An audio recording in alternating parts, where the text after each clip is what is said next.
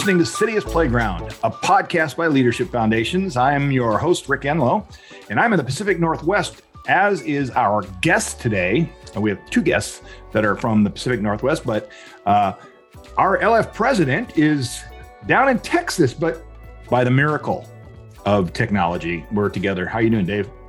I'm doing good, Rick. Good to see you. That's great. I mean, you're missing some really nice rain up here that's refreshing everything. Yeah, that's a shock because it's raining up there. And you're missing about 68 degree, sunshiny, bright blue sky weather. So wow. I'm happy. I'm so happy for you, Dave. No, it's great. I'm glad you're there, and it's good to get together. Now, listen, this series is a year-end series because here we go. In fact, the holidays right in front of us here. And of course, the city as playground metaphor it goes way back to what kind of framed this entire podcast adventure, as it is the name of the book you wrote that outlines the 50-year history of Leadership Foundations. But we're asking that question: can you imagine a playground? And this is our second episode as we pursue that question. And as we step back, and we kind of examine what an audacious idea, imagining our cities as playgrounds really is, and I think it's been a contagious metaphor because it's so fun to see others, use it in their, just the way that they speak about, what LF is doing in all these different cities around the world. But let me ask you this. Now, Leadership Foundation has the name Leadership in it. It does. It does. So what's the connection with that and this imagining of our cities as playgrounds? Yeah. Well, it's good that you caught that word leadership and Leadership Foundations, Rick. That was excellent work by you. Thank you. Yeah. Part of the way I tell this story is one of the ways the Holy Spirit manifested herself in Reed Carpenter is through what I would describe as this prophetic gift. Mm-hmm. And I think one of the ways that prophetic gift actually came out was the naming of this movement. Why Reed at that point in 1978, taking the gift that Sam Shoemaker had given him, decided in the midst of all the different words he could have used to name this movement, he chose Leadership Foundation. Mm-hmm. And I've told Reed, I said, Reed, it was kind of a dud of a name at one level, right? Because, of course, anytime you put foundation in a title, instantly people think money, of which we have not had any, basically, for 40 years. But the prescient thing about this was that he knew that leadership was key to this idea of city as playground. Yeah. That it was going to start and stop really at the door of leadership. And that what all leadership needs, of course, is a foundation by which to build itself from. So, interestingly enough, over the last 40 years, we've probably had two different firms come in, do some marketing on us, and both have made the attempt to change our name. And it's been wonderful to watch the LF Network, the board of directors, actually push back and go, nope, I think this is the right term. And the older we get, and I think the more we see the leadership crisis that's afoot today in the world, the more and more I go back to Reed and say, you absolutely nailed the title. It's about leadership if we're going to make playgrounds, and we have to have a foundation on which to build that leadership and ultimately come and curate those playgrounds. Yeah, and I think also, Dave, to your point on being Reed being prophetic, it's just that this totally predates what we would call the leadership industry. So it was not it wasn't the chasing of a trend, but really a foundational idea that predates all of the conference books and everything that has emerged with that title. Yeah. Yep, that's absolutely right, Rick. And and then kind of the next evolution for us, once we had that as our title, and we began to really discover, the secret sauce of Leadership Foundations, which is this, wheel of change, right? The three functions: engaging leaders of good faith and goodwill, building the capacity of others, developing joint initiative. Well, what sits at the very heart of that wheel of change, of course, is leadership. And so we at the global office, what our singular task is each day we get up and go to bed at night is to help leadership, those local leadership foundation presidents, people like Alma and Melody, master the wheel of change, right? In other words, get better and better and better at it.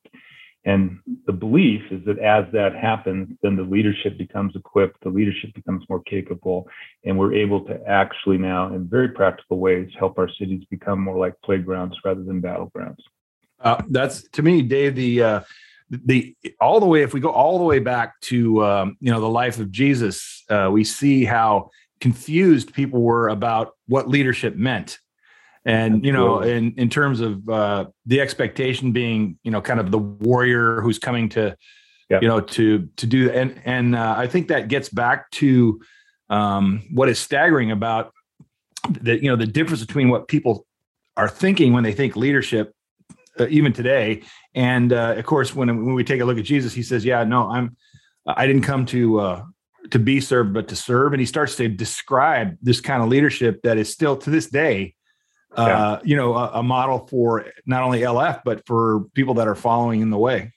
Yeah. In fact, I think you could make a pretty good theological argument that maybe the central controversy in the Gospels is the way that Jesus chose to exercise his leadership over in the way people wanted him to use his leadership. Yeah. And it actually became scandalous. So, because of that, Rick, what we have looked for in leadership foundations is a kind of working definition, knowing that there's a lot of definitions out there, but one that would really capture, I think, that sense of the way that Jesus led in the Gospels. And Bob Terry, who came to us via Jack Fortin, who was a kind of a leadership thought leader at the University of Minnesota, came up with a definition that I think, for me at least, has really captured the sense of when LF talks about leadership, this is actually what we're talking about. And he said that leadership is this: the courage to call forth authentic action in the commons.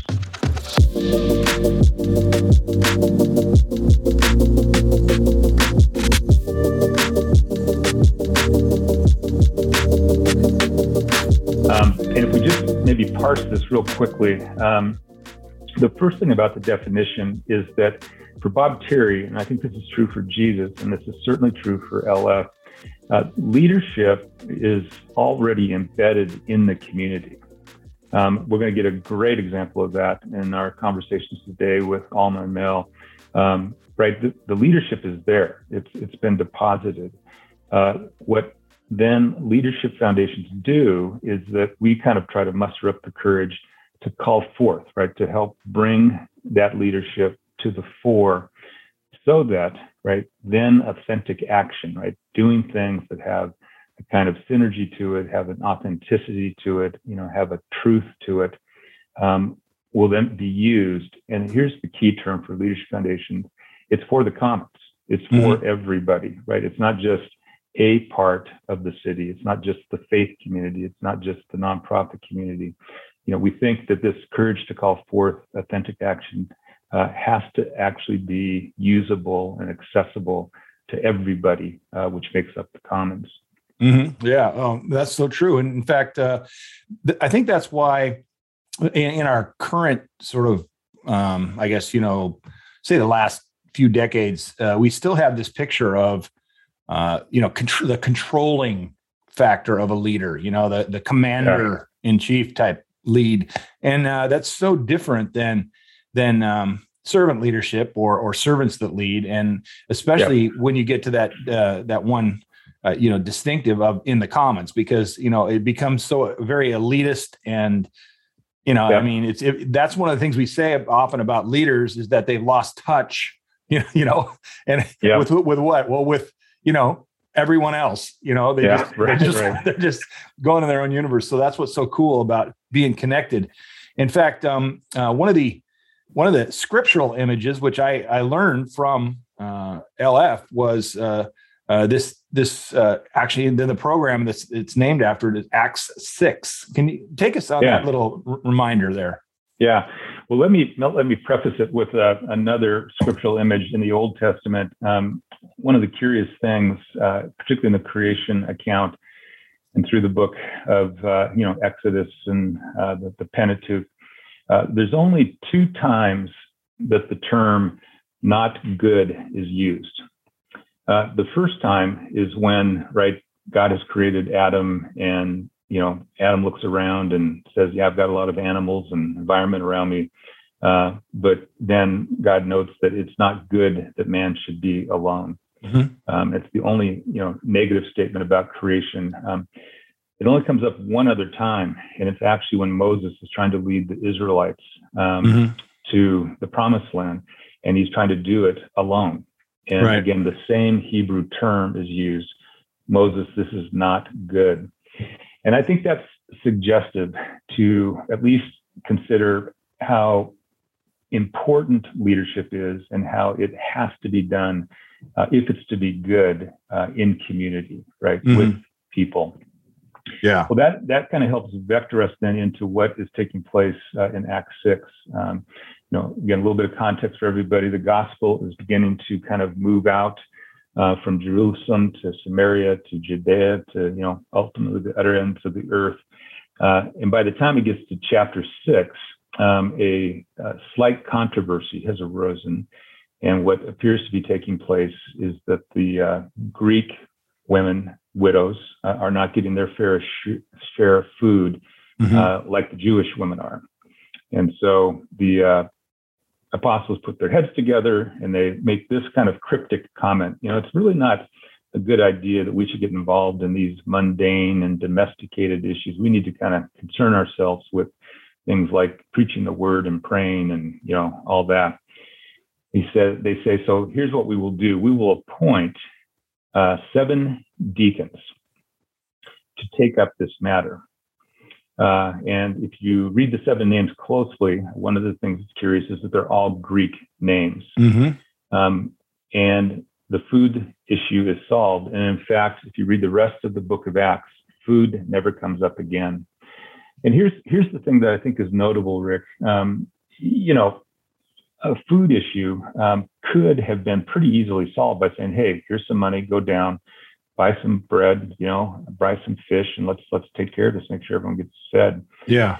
But what instinctively the apostles knew is that if you go further up the river, right, not deal with the issue itself, but maybe the leadership gap that produced that issue in the first place, you'll take care of it forever.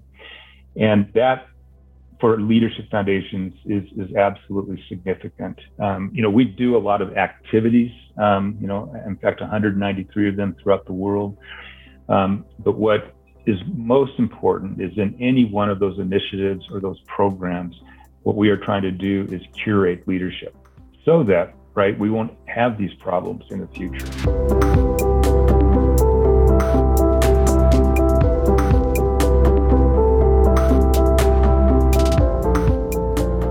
Going to be a vivid example of this Act 6 idea in Proyecto Mole, who we will talk about today with Mel and Alma. So, it's a great base by which to think about leadership. Oh, yeah, no kidding. And then I think that actually, I've talked to folks before about leadership foundations. They always did a foundation that, grants money, like as you were saying. And I say, no, they grant leadership. And it's it's really a kind of a cool way to explain what's happening. But and even at the idea of approaching some kind of a challenge by just coming up with a solution instead of realizing that if there's proper leadership, then they will they'll navigate. And so that's what's, I think, so great about not only the practicality, but also the sort of biblical basis for this. Now, we're going to get to hear from Melody Rodriguez and Alma Vargas, who have been part of the LF movement for a number of years, and they're based right in our hometown of Tacoma. And 253, and they've been doing remarkable work. And I've had a chance to see them, and I know about some of the work they're involved in, but we'll get a chance to talk to them. But just before we do, hey, Dave, I want to talk about the year-end giving. How about that? I mean, first, let's face it, we're headed into the last months of the year, and we want to invite all listeners of the City is Playground podcast to engage a bit more deeply and and think about a year-end financial contribution. So not to the podcast, but to the Leadership Foundations, the host of our podcast. This week, we're actually celebrating Thanksgiving in the United States, and we're a little behind our Canadian brothers and sisters there. But if you are thankful for being a part of the LF community, then we just want to ask you to consider making a contribution to support the work of the Global Network. And of course, it's easy to do. All you have to do is go to leadershipfoundations.org/donate. And every donation is 100% tax deductible and goes directly to fuel the remarkable leadership and long-lasting change in cities throughout the world. And also, it contributes to the development and realization of the city as playground, which is our theme in the podcast. Right. So, hey, Dave, why don't you introduce Melody and Alma to us for some of those who are new to maybe even this part of the world in the Pacific Northwest, and especially to what the work that they're involved in. Well, absolutely. It's my pleasure. And I have a term that I've used, and Melody and Alma, I think, fit it perfectly, but that LF and cities around the world get to work with what we call street saints. And these are women and men who I think have, in a variety of different ways, decided that ultimately what they want their life to be about is giving back to others. I had a chance to meet Mel. Gosh, Mel, I'm now getting scary how many years it's been, but it's probably upwards of 15-ish, maybe even longer. And had heard about Mel, heard about the good work she was doing, and then had the privilege of watching her create Proyecto Mole, and it became an initiative of the Northwest Leadership Foundation. Mel will say a little bit more about this, but and it still might be true, but at least for a number of years, Proyecto Mole was the only initiative in the city of Tacoma that was working with Latino kids and providing mentoring and education. Again, Melody is, without question, the single best person I've ever seen mentor young people. Mentoring can have kind of a little bit of a funny name at times. And, everyone says, oh, yeah, I got a mentor or whatever it might be. But if you enter into Proyecto Mole, it is the real deal. And I mean, just young person after young person that Proyecto Mole has served is now out in positions of significance, of giving back to the community. This was so powerful that here a couple of years ago, we at LF actually submitted Mel's name to Mentor, which is the national mentoring group, kind of oversees all of mentoring in the United States. And lo and behold, Melody was named Mentor of the Year. And this is pretty heavy traffic. I mean, just to give everyone a little bit of a perspective, we had a chance to watch the ceremony on Zoom. And I forget, Mel, the person, it was before you or after you, but was none other than Senator Cory Booker. So there was Mel and there was Senator Cory Booker. So pretty significant and heavy traffic to be sure that she's traveled in. So it's been great. The other thing I would say about Melody and Alma is that here now 3, maybe 4 years ago, we had some administrative things take place, and Proyecto Mole moved or migrated from the Northwest Leadership Foundation over to Leadership Foundations. And so one of the things I'm quite proud of as president of Leadership Foundations is that within our own administrative office, we have the initiative of Proyecto Mole, and we have a chance to support it year in, year out. And then Alma, in some ways, becomes, I think, in my mind, the poster child of what Proyecto Mole is all about. She and Mel's relationship has been one of mentor to mentee, and then in a classic sort of Proyecto Mole way, Melody has given Alma essentially the operational controls over Proyecto Mole. So she is now the kind of day-to-day person who is operationalizing it. And it's a great example of, again, leadership begetting leadership, which begets leadership. And you just can't say enough about that. Most programs, right, they run their program and there's no footprint left afterwards because they didn't think about leadership. Proyecto Mole, on the other hand, everything they do, the mentoring educational space, is always with an eye toward how do we help this young person become a leader, right, who happens then to be a educator or a business person or whatever it might be. So that's Proyecto Mole, and again, they are a bright, shining star in the firmament of Tacoma, and now actually have kind of a national platform because of Mel's awards. So it's very nice. Yeah. Well, welcome, Mel and Alma. Welcome to the podcast. Thanks. We're excited to be here. Thanks. Yeah. Well, let's start with you, Mel, and just tell us a little bit about for folks that don't know what Proyecto Mole is about, and about the young people that you serve, and kind of give us a sketch. Okay. So I guess I would start with Proyecto Mole. We actually started in 2007. I had done a lot of work with a community nonprofit in Tacoma. I had been there for 13 years. And it happens a lot in community nonprofits. You do a lot, but you do a little bit of everything. Mm-hmm. But I realized that what I was most passionate about was the youth development aspects of the community nonprofit and programming. And there was a change of leadership about 13 years in, and I literally had worked in every position in the organization. Mm-hmm. I was the person who, when the executive director wasn't there, I was in charge. At one point, I learned how to process checks when the finance person was there. I even subbed for ESL class, which was not my favorite thing to do. But I realized that it was a great place to learn about nonprofits. Mm-hmm. And to kind of get an idea, to really have a good picture of what it takes to be in nonprofit work. But I realized that I wanted to focus my attention and my skills on youth development. And when the change of leadership, even though it was scary, the idea of leaving someplace that, essentially right out of undergrad, I started at that. I started in my last quarter of undergrad as an intern. Mm-hmm. And to realize the idea of leaving, and I really believed in the mission, but the leadership change was a great opportunity, even though it was not the most positive change.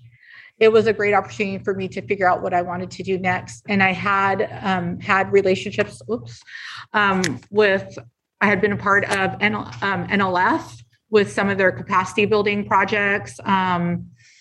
They actually funded, they were one of our funders we took youth to California, to Los Angeles. We stayed in East LA and visited nonprofits who were doing, they were more advanced and more established in their work with the Latino community. And NLF was one of our funders for that trip. And we took 12, 13 students on that trip. And we got to expose them to just what nonprofit and community work looked like in, California. And that kind of became fuel for when we came back of what we wanted to envision. And I think that trip was crucial in making me want to leave the organization. Mm-hmm. And I happened to approach staff from NLF that were part of the capacity building and ask them, just kind of said, what would it look like if I came to NLF, and could I just do youth stuff? And they had me put together fill out a form, a little proposal, and Proyecto Mole was born. They said yes, and they gave me a home. And, I met Noah. Our first site for Proyecto Mole was Trinity Presbyterian Church on the Hilltop, and Noah was an AmeriCorps. Oh, okay. Several key people that are now in the community were AmeriCorps members or ULT members back in the day. So Mole started off as a Latino student support program with the mission to inspire, prepare, and mobilize Latino youth as leaders in their communities. And we don't say community singular, we say communities because our young people belong to a lot of different communities, not just their ethnic community. It could be their neighborhood, their school, their, the community they identify with. And so we want them to be leaders in all aspects of their life, in all of the communities they belong to. And so, our emphasis is, positive self-development. It's the mentoring. It's that, taking advantage of opportunities, being encouraged to take advantage of opportunities that you maybe never saw yourself be a part of. It's definitely academic. We are big. The foundation for everything is education. Mm-hmm. You will graduate. That's just the basic thing you will do. You will graduate high school, but it's what are you going to do next? So one of our second goal is really to increase attainment of post-secondary education amongst Latino students. And then the third, not only post-secondary education, but also like representation in professional career paths. We want our young people to become adults that are seen in schools as teachers, as principals, or at the hospital as doctors, or, even working as postal workers, being a supervisor for the post office, who knows? Right. But we want them to have career choices that are beyond what they've seen in their family and what they only know. So exposing them to that. And then the third thing would be, we want them to see themselves not only as a part of the community, just as living in their communities, but also being a part of the shaping and decision-making of the community. So that civic engagement, step up, become like the student person on the Tacoma School Board, become part of the art museum's teen art council, so, starting them young in those kind of opportunities so that as they grow up, we will see their faces and their influence in those different places in our community as adults. Yeah. And I think I'll turn it over to Alma a little bit because, even though we're a Latino organization, we don't serve just Latinos. Yeah, I mean, we obviously started serving Latino youth, right? But as we kind of think about the different communities and the different interactions that our youth have, they don't only, hang out or, have friendships with other Latino youth. The reality is that a lot of them have friends who are Asian, who are Pacific Islander, who are, every ethnic background possible. Our kids have friendships. And the most important thing to understand is that all youth have similar stories and similar struggles. Therefore, we're providing support for our youth. They usually are coming in and telling us, hey, can you help my friend? Can my friend come with me? Because they're going through the same things. Right. And the other thing that they all have in common is, to a certain degree, a lot of our children, if they're not immigrant themselves, they come from immigrant families, right? So it's either parents or other siblings who do not have legal status, who are undocumented in the country. And there's a lot of struggles that come with that. So we have our students who have that in common. Well, let me ask you this, Alma. We kind of heard Mel's story, out of undergrad, then, working with a nonprofit and then developing Proyecto Mole and, with the local leadership foundation and now with LF. But how did you cross paths? I mean, where did you come from? Yeah. It's so funny. It's been so long that I've been involved in Mole that it's so natural to me to think about. And every time that I'm asked to tell a story, I'm like, I can't believe it all started by wanting to volunteer at a community event. So my school signed up to put up an altar for the Dia de los Muertos community celebration here in Tacoma at the Tacoma Art Museum. And little did I know that by participating in that one event, and that was like November of 2008, that was like 2 months into my freshman year in high school. That's when I met Melody. That's when I met Proyecto Mole. And since then, I have been actively involved in one way or another with Mole. Wow. I have been a participant. I did receive a lot of academic support. Every kind of support to get into college, getting scholarships, making sure that I, as an undocumented student, knew my rights and that I was actually, it was possible for me to go to college. Yeah. So without knowing, I was actually mentored by many different adults and other peers who had more knowledge than I did. And that's really what I loved about Mole. And that's why I stayed then and why I continue to stay year after year. Well, now, Melody, when you saw Alma, can you remember, is it, I know it's just your practice to keep your eyes open all the time, but did you see something special or did you think, hey, did you have any idea, that you'd be, like we'd still be sitting here for 15 years later, It was funny because she was a freshman and she was part of the Latino club at Washington High School. And they had signed up to do an altar. And I remember her freshman year, they had upperclassmen club members who were supposed to be in charge. They're supposed to one was bringing the table, one was bringing and it was a hot mess because none of the upperclassmen and club officers talked to each other. And it was Alma and her best friend, who were both freshmen, who took the initiative. And instead of just everyone waiting around doing nothing, they were like, okay, we can make the tissue paper flowers. We can do this. It's like, okay, when the table comes, what are we going to do? So really like kind of all the stuff that should have been done before anyway, that the other club members, the older ones, the officers overlooked because they were just focused on what they were going to do. They only like what I have to bring, like who's telling who. And it was Alma and her friend Daniela. They just kind of galvanized the group. It didn't matter if they were older or younger. Those kids who showed up on time, who were waiting for the table, who were waiting for the linens to put on the table. And they took them into there was like a little art classroom on the floor that we're doing the altars, and just had them starting to do things in preparation for the materials coming.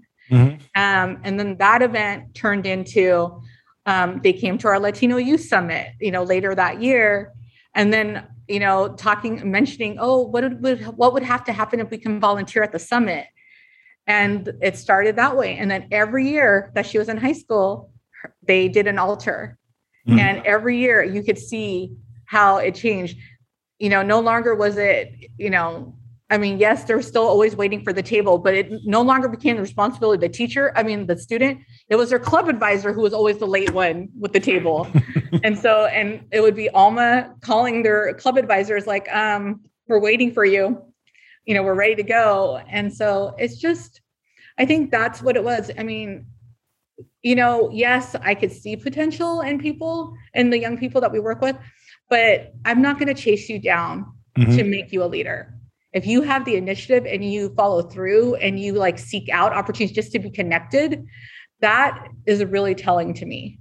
And, we say this now, it's funny to hear Alma say it because, she was that ninth grader back in the day, but we're like, we're not going to work harder than you to make sure that you are doing it. It's like, in the end, it's going to be on your shoulders, not mine or not Alma's. Mm-hmm. And so we can support you. We can guide you along the way, but when it comes down to it, it's going to be you.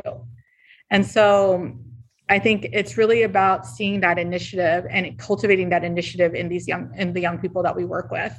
Mm-hmm. So it's funny though, to have watched her over the years and just see how she has grown, not just, just within Mullet, as a student first and as a participant, as a volunteer, then as a paid staff, and now in charge of like pretty much the operations, the mentoring aspect, all the mentoring that we do. My goal in the beginning is like, I can't do this work forever. It's like, but I know the work will not end just because I stop someday. Mm-hmm. And it's always thinking about succession. Who will be the one to take up the mission and the work, and to have it be so passionate about it, and have it not just be a job, but to be something that is just part of who they are and part of the life that, like their contribution to the community because they live in the community. Yeah. Mel, just because I've known you for so long, and what you just said, you internalize so well, but the truth is that there are other programs out there that don't have the same philosophy you articulated. What would you say contributed to you having sort of this vision of, we're going to do academics, we're going to mentor, but it's really about leadership development and a succession process? Where did that come from in you? I think, working at that one, the only other when I first nonprofit, the 13 years, I think it happened there. I saw what happened with the change of leadership. We had staff on board. I mean, I tossed my hat my hat into the ring to be the like interim executive director. I knew I didn't want to be the executive director forever. I just wanted to at least get us like stabilize everything so that we could really do a proper search and find the right person. But I remember in my interview, and board members who had known for 13 years, who had contributed to different projects that I would do in the organization, who would tell me they value me. And I remember them telling me, oh, it's like seeing my little sister grow up. And okay. And I was just thinking, they decided that I was not going to be the interim, and along with 2 other people who were on staff who were in management like myself, because they didn't want, their reasoning was, we didn't want, if we chose you, we didn't want the other 2 to quit, or vice versa. So they just totally, and I thought, okay, I think about if my little sister was the best candidate for the job, or, had the skills, and it's like, I would be proud that she grew into this position. Yeah. That I would want her, because I know what her work ethic is, or, someone that, maybe started off as young and not knowing a lot, but had transformed. And I think that my thing was, I would not want anyone to feel that way. If someone has the desire and has the commitment and is putting in the work, why would I hold that against them because of their age? And I think that was something, we do this, we've always done this in Molloy.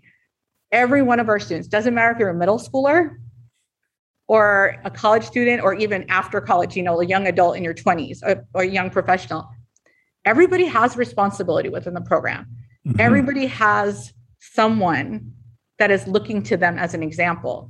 They're watching, what they're doing, how they're doing it, who they surround them with. Everyone in our program is a mentor to someone, whether they have the title or not. And I think that, that was something that has been always said to the kids. Yeah. From the very beginning, even when we did a summer camp program for multiple years, the elementary school students, we were probably the only camp that had junior mentors that were middle schoolers. Mm-hmm. And those little middle schoolers, they took that job seriously, and they weren't getting paid. They got, I think, a little gift card, and they would get special privileges. Like we took them to go to Red Robin for lunch one day just to thank them. Mm-hmm. But it was just instilling that sense of, responsibility, that sense of pride in the work, that sense of pride in that you had an impact on someone younger than you or those around you. And the hope was that would stick with them, as they got older, and that they would want to do that to other people. Mm-hmm. Yeah, that's absolutely right. Rick, kind of a funny story. My middle son, Ryan, who worked for the Northwest Leadership Foundation for a period of time. Yeah. And one of the people that he worked for and with was, of course, Melody Rodriguez. And to this day, Ryan has said to me, I probably learned more about leadership from her in one summer than I ever did from you, Dad. Which I tried to receive as, a somewhat positive statement, but Ryan. No, I actually worked for Ryan at his initiative at First Creek. I went over and did after school stuff with him. Yeah, there. So so that was great, and I could tell that he'd been in the presence of greatness beyond you, Dave. But but hey, Melody and Alma, just tell us a little bit about Tacoma, because our the title of our podcast, or the name we've given it from the beginning, is coined after the book that Dave wrote, A City as Playground, and how do you imagine the city of Tacoma, approaching that kind of an image of where it's not a battleground, but it's a playground. How do you do that? And maybe how do you fuel that? How do you continue to have hope that that's where we're headed? Oh gosh. We've heard, the city as a playground that's been in my head for many years. And, I was thinking about it before this podcast, and I think back to, being a little kid, mm-hmm. and what the playground meant to me. I remember after school going home, changing into my play clothes, and just to go back to the playground at school, mm-hmm. and kind of like the excitement you feel, the anticipation, that joy, that kind of that innocence of you knew you were going to either meet friends or meet new people. You were going to play, you were going to, it was always looked at as a positive thing. Yeah. And, I was like thinking about, okay, as an adult, how do I envision what do I see? So Tacoma is the third largest city in Washington State. But Tacoma, although it's a city, it's very much a small town. It feels like a small town. If you don't know everyone, you probably, it's sort of like the 6 degrees of separation, like a Kevin Bacon kind of thing. Mm-hmm. And you're probably connected to everyone within 6 people mm-hmm. of who you know. And I think that, when you look at that, those connections, I think they're most visible in times of crisis and need, or when something like if a member of the community does something bad or something, there's a negative associated with them.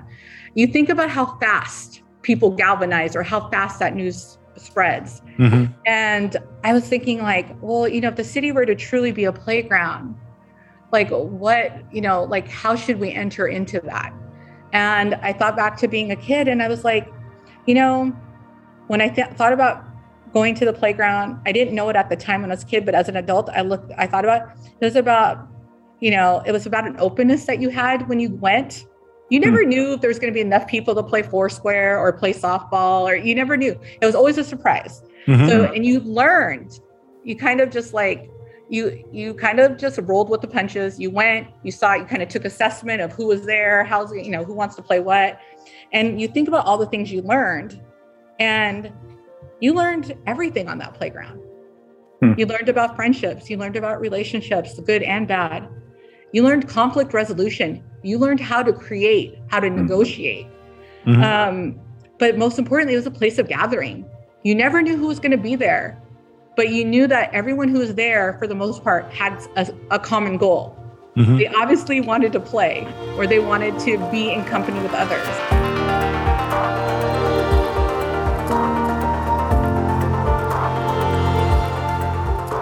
Mel, one of the things I would say to you, going back to your earlier statement about how Tacoma feels small, I think one of the reasons that Tacoma feels small is because of the work of people like you and Proyecto Mole. And I can actually, one of the things I like most about Leadership Foundation work, and I've said this to Rick before, you go into a place like New York City, right, which has a few people, but if you do it with Jeremy Del Rio, Jeremy has networked this thing in such a way that New York actually begins to feel small. Mm-hmm. And that's characteristic, I think, of when a city is beginning to move on that spectrum towards a playground, it actually does begin to feel like it's smaller because people are known. And the way Proyecto Mole has contributed to that is extraordinary. So well done. Yeah. You got anything to add, Alma? I mean, the only thing that I would like to add to this discussion is the fact that I do live here in Tacoma, right? I do feel part of this community, and I take it personally when I work with kids. I mean, I really have to think about doing my hair and getting ready when I go to the store because I might run into students or parents. I can't just take a quick trip to the corner, to the grocery store because I will run into someone. Mm-hmm. Right. And so it goes beyond my person as a Tacoma resident.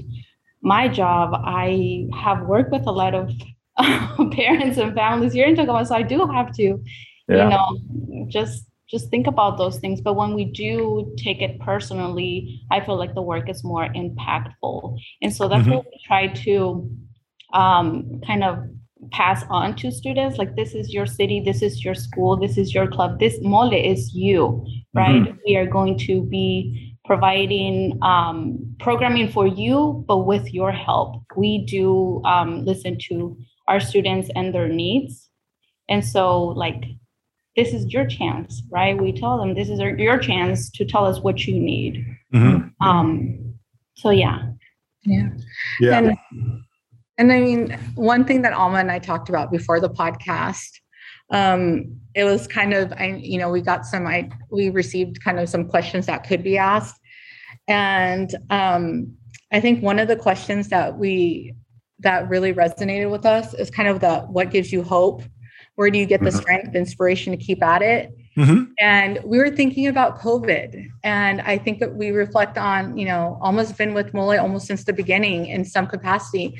And we were reflecting over the years, like there were times when, there was scarcity, when it came to funding. There was, a scarcity when or the uncertainty that came with NLF closing, and where would Mole go? Should we end? And it was funny because we were like, okay, so Mole wouldn't exist, but we knew that we would both be doing the work anyway. It just wouldn't be under any kind of formal organization or program, because it is very personal to us. It's a sense of responsibility that we have.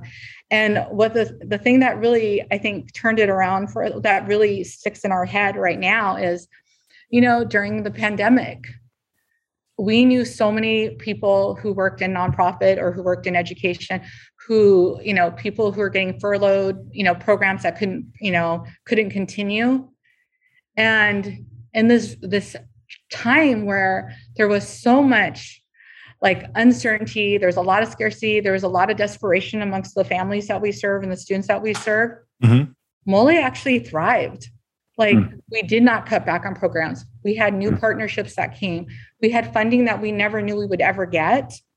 And I think we took that as a sign, just kind of, it's, it gives us hope. And I think it was also just kind of like, like we would never have expected during that time.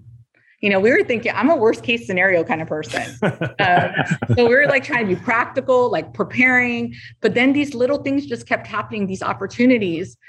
And, it's like, we were almost not prepared. I mean, to other nonprofits, it would not feel like a season of abundance, but for Mole, it was. Yeah. And I don't think that, when COVID started, that I would ever think that.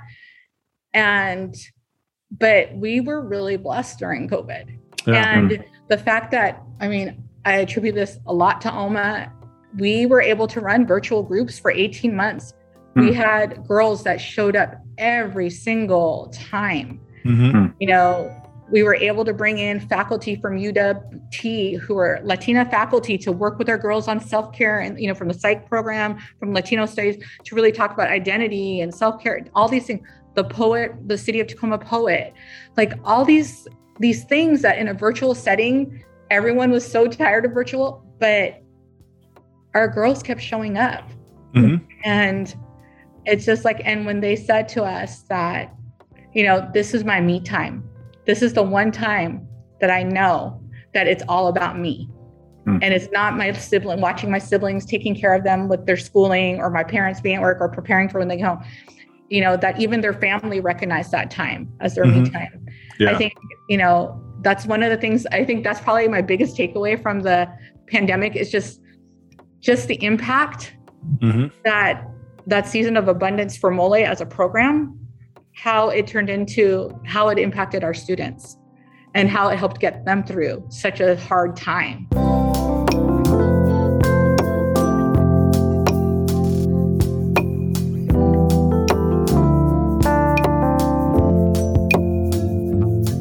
Well, Mel, that when you were earlier, you're describing, memories of childhood going back to the playground after school.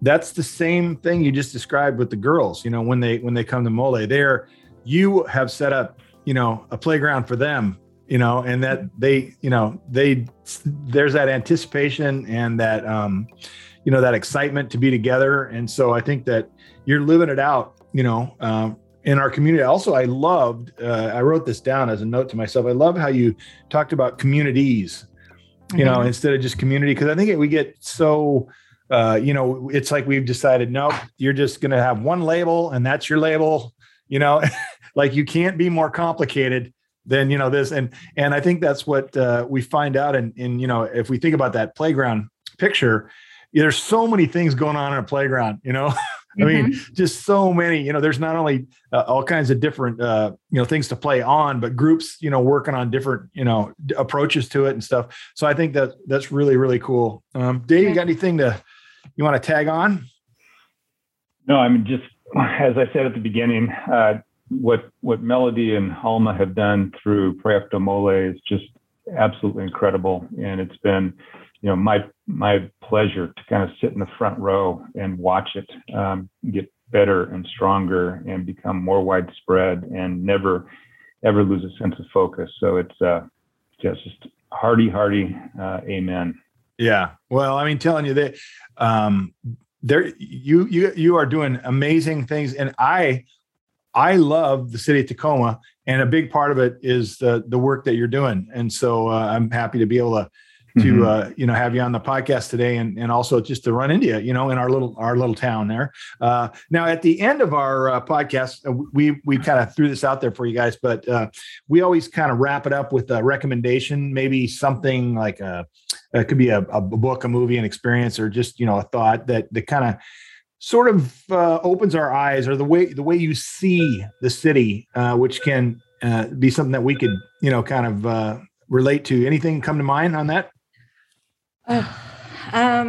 It's not really a book. I mean, there's not a book or a movie or an experience, right? I mean, I think for us, every experience we've had from Mole is one of those things. But I think something that I think LF has done that has really made me more aware of being a part of LF, is really thinking about beyond just so not only beyond myself, beyond the communities I belong to, but thinking bigger. And so there's this quote that I read once, and it was like, if your dream only includes you, it's too small. And I think about it, and, I was like, I need to tell our students that more, and to really challenge them to think that, because I was at an event last night. It was the Daffodil Princess coronation for Mount Tahoma's Daffodil Princess. And one of the young lady who won, they asked her what she wants for her future. And I'm going to be frank, I didn't think she should have won, especially with this answer, because she talked and she said, well, I want to have a career where I can make lots of money and I could travel the world. And I think she realized at that point that she probably should add something. And then she said, I want to go, there's a lot of third world countries. I want to go and help. And I thought, there's nothing wrong with wanting to create wealth for you and your family. But you have to think about, if that's your dream, how does it impact those around you? Not just your family, but your community. How are you going to take that wealth and be responsible with it and contribute to your community? How are you going to use that wealth to further causes or, things that you value? And so I think about, we, as a kid, you're told, what is your dream? What do you want to be when you grow up? It's really, teaching our young people, and even us as adults, because we get very short-sighted and only think about ourselves sometimes, is if you're only, how can you make your dream bigger to extend beyond you? Yeah. Beyond, because all of us, we all live in whatever city we live in. We are part of different communities. It's not enough just to be a part or a member of these communities. It's like, what are you doing to advance your communities? What are you doing to develop your communities so that for the next generation that follows, that it's better off than when than it is now?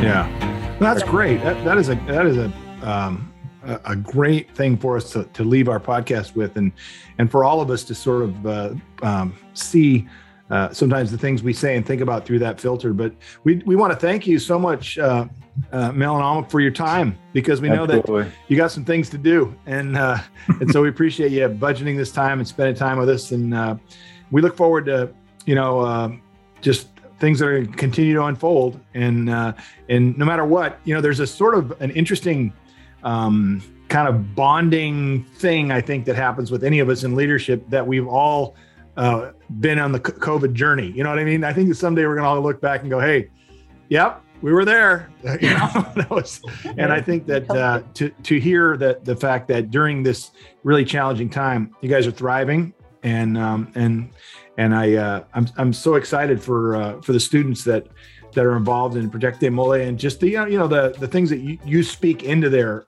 lives. Like even Alma, when you were talking about how when somebody sees you, as more than you see yourself, it just draws you in, and that's what you guys are doing. So I appreciate it. So thanks again for being part of the podcast. And Dave, thanks for joining us from sunny Texas, and we'll see you in the next episode.